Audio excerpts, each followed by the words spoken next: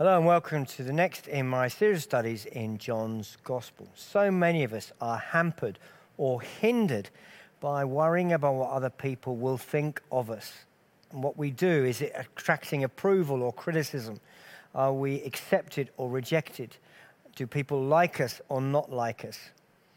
And part of the way God has created us, that matters and that's important to us. And those of us who have absolutely no concern or care what other people think of us are actually quite dangerous, whether that's a psychopath or a sociopath or whatever it is. But it can all get out of balance. Like so many things in life, we need to find that sweet spot where the natural fears that God has given us for our own protection are in submission to his will and not dominating us. And while we're in John chapter 12, where Jesus is talking about the impending coming of his crucifixion and how that will mean his glorification. He's talked about how difficult and painful that is. He's talked about being lifted up, and he's encouraged people to put his trust in him. And we've talked about all of these in our previous studies. And he's talked about performing signs, but still people not believing. So that's where we're going to pick it up in verse 37. Even after Jesus had performed so many signs in their presence, they still would not believe at him. Yet at the same time, verse 42, we did the previous verses in our last study, we'll just jump on to 42. At the same time, many even among the leaders believed in him. But because of the Pharisees, they would not openly acknowledge their faith for fear that they would be put out of the synagogue. So John is telling us that there are people who believed, but they kept it quiet. And he says that they were fearful of being put out of the community within the synagogue. And then he kind of disparaging about it, for they loved human glory more than the glory of God. Well, what's this human glory? It means they loved the praise and approval of mankind more than the praise and approval of God. So their behavior was hindered by their fear. And it occurred to me 5 questions that I was interested to explore, that I want to explore with you if you are able to stay with us. What was their fear? Is this real faith? So even though they've got fear, were they not proper believers? What is the consequence of fear? Where does fear hinder faith today? And what can we do to overcome that fear? So what was their fear? Well, it was exclusion from the community. They were afraid of being put out of the synagogue.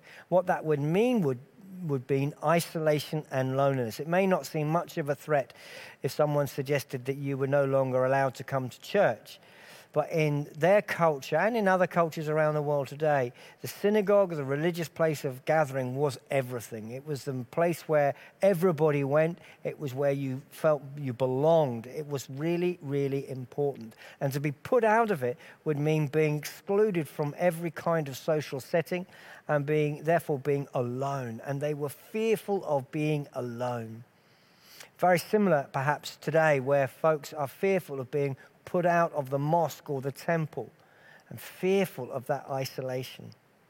And coupled with that would come a loss of reputation. That to be put out was such an unusual thing and such a rare thing that they would be the subject of criticism. It would mean that they would perhaps be ridiculed, but it certainly was a disgrace. It was a really bad thing for the elders to say, you are not allowed to come to our synagogue. And we don't actually know that this was happening at this time. In fact, the suspicion is that this is what they feared rather than what was actually happening at that point. Maybe in 10, 20 years' time, that is what happened. But at this point, there's no evidence that it was happening. They would have lost all their relationships, and whatever their trade or profession was, they would have lost their clientele. So there would be a loss of finance. They would lose perhaps their ability to sell or to do craft work for the people in the synagogue. So, well, that person has been rejected from the synagogue. We will take our trade elsewhere. So it was a huge financial implication about being, as it were, sent to Coventry, about it being excluded. And there was this huge shame connected with it. And part of that would be that what if they were wrong? What if Jesus wasn't worth believing in? What if they went through all of this and at the end of the day, people were laughing at them? So for this reason, they believed that Jesus was the Messiah, but they kept it to themselves. They didn't tell anyone. They didn't want the leaders to know. It was a private matter. And that's all too familiar in our world and with our faith, where so often we think, well, it's a private thing. I don't need to tell my friends. I don't need to tell the boss. I don't need to tell my colleagues. I don't need to tell the community. So the question might be, is this real faith? Well, John still calls it belief. And so there is an element where it is a sense of faith and belief.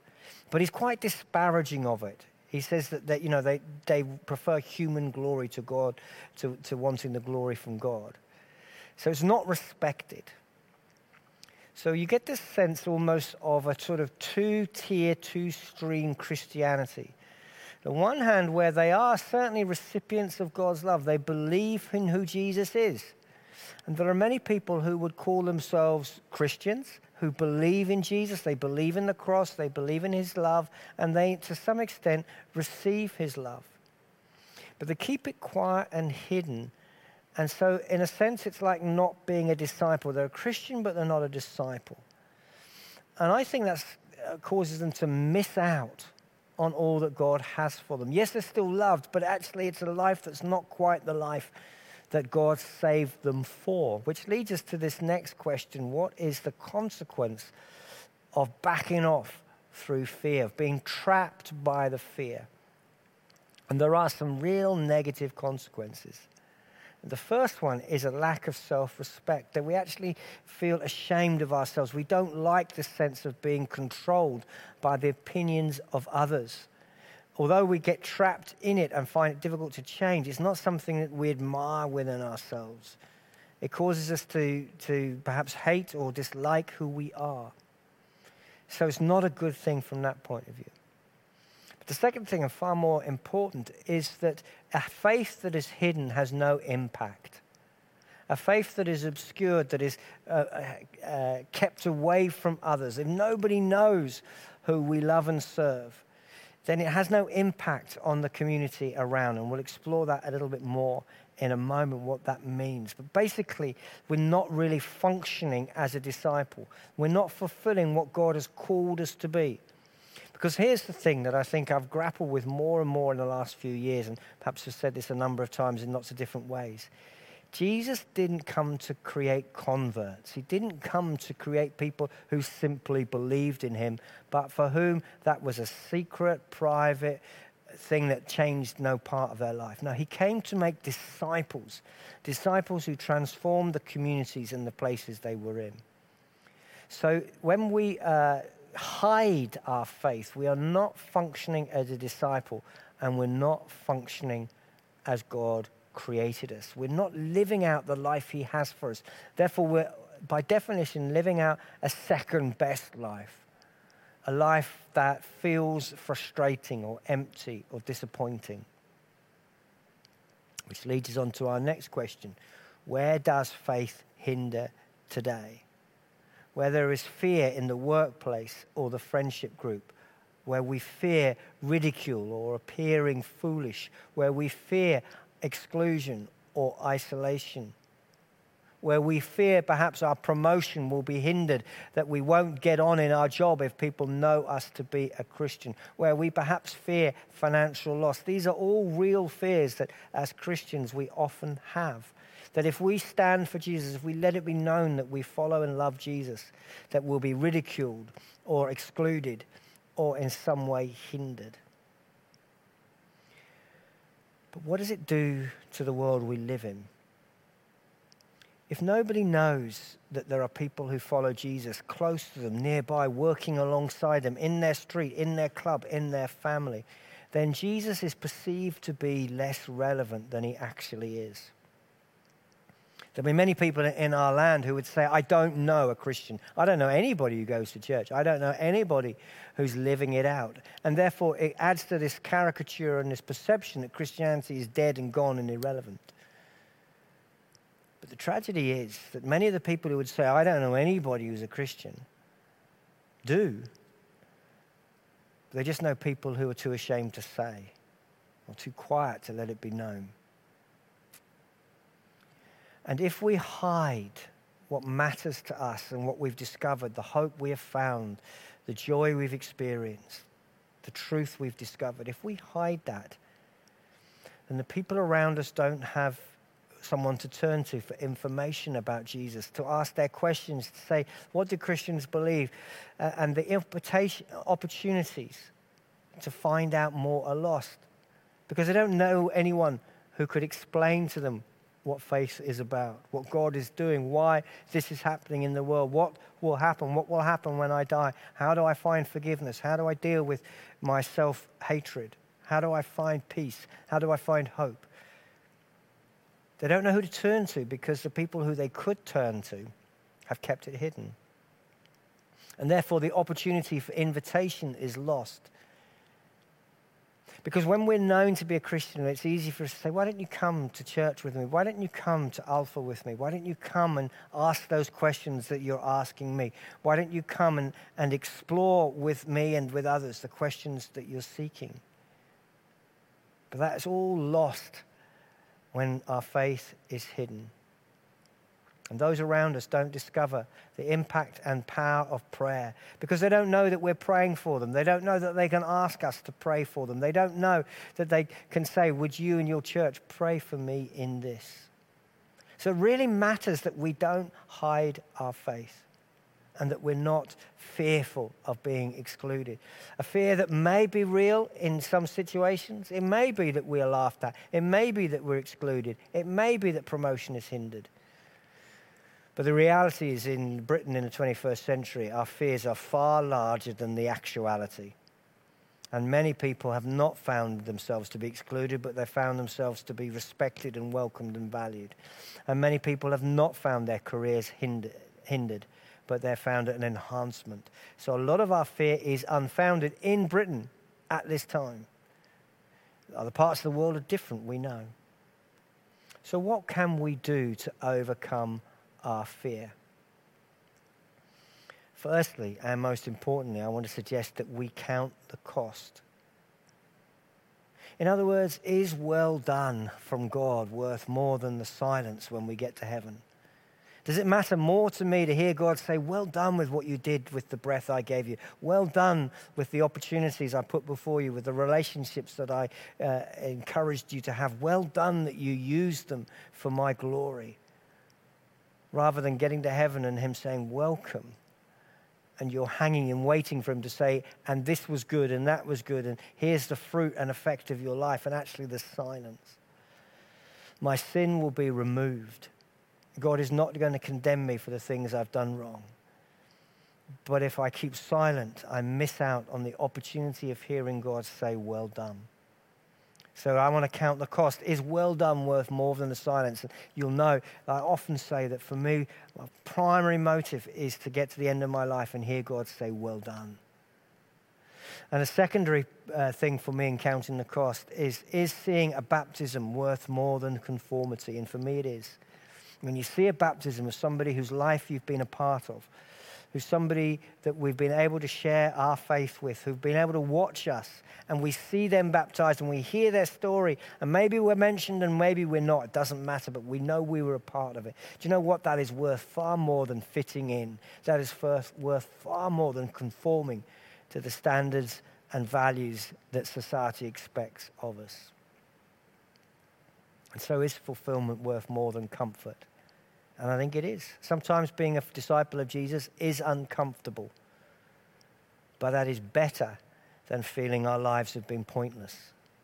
And I would rather feel fulfilled than comfortable. So what can we do to overcome fear? The first thing is we count the cost. What do we really want from life? Secondly, we bring our fear honestly to God. And we say, Lord, I'm frightened. I'm frightened of what that person thinks. I'm frightened of what that person says. I'm frightened of what that person will do. I'm frightened of what the office, the group, the friendship group, my peers, my colleagues, my neighbors, I'm frightened. And we bring it to God. And we say, Lord, I just place it before you. I'm real and I'm honest with you. Lord, will you give me strength? Will you give me courage? Will you help me do what is right despite my fears? And we ask others for prayer. And there's real power in people praying for us in this issue as with many others. And people say, how did it go? I prayed for you this morning as you went into work. How did it go? I prayed for you as you spoke to your family. How did it go? And that sense of support and partnership is really crucial. We gather around us, a small group of people, and we say, Lord, will you pray for me? I'm really worried about what these people think of me. Will you help me? And lastly, we drink in Scripture. We allow the word and promises and truth of the Bible to take hold of us and to be the louder voices than the voices of fear. And the voices of God's word is speaking of his strength and his courage and his calling upon us and the desire to serve him, that those words become louder than the voices that say hide and withdraw. So what are our questions for reflection? Where is fear silencing us unhelpfully? Where do we recognize that it's not that we have to shout it from the rooftops. We've talked about this before. It's not about being insensitive and loud and crazy in our language. It's just about being honest about who we are and what matters to us. We're honest about the football team we support. We're honest about the street we live in. We're honest about the hobbies we have. We're honest about what we do at the weekend. We're honest about what matters most to us. We're honest about who we believe in. So what does less fear look like for us? What's that going to mean in the way we live life this coming week? Let's pray. Lord, will you help us to be people of courage who fear not exclusion and isolation and ridicule and criticism to the extent that we become paralyzed. But that by the power of your Spirit, we have the confidence to continue to own your name, to continue to speak of our love for you and the value we have found in faith. Help us to be truthful witnesses, for we ask it in Jesus' name. Amen.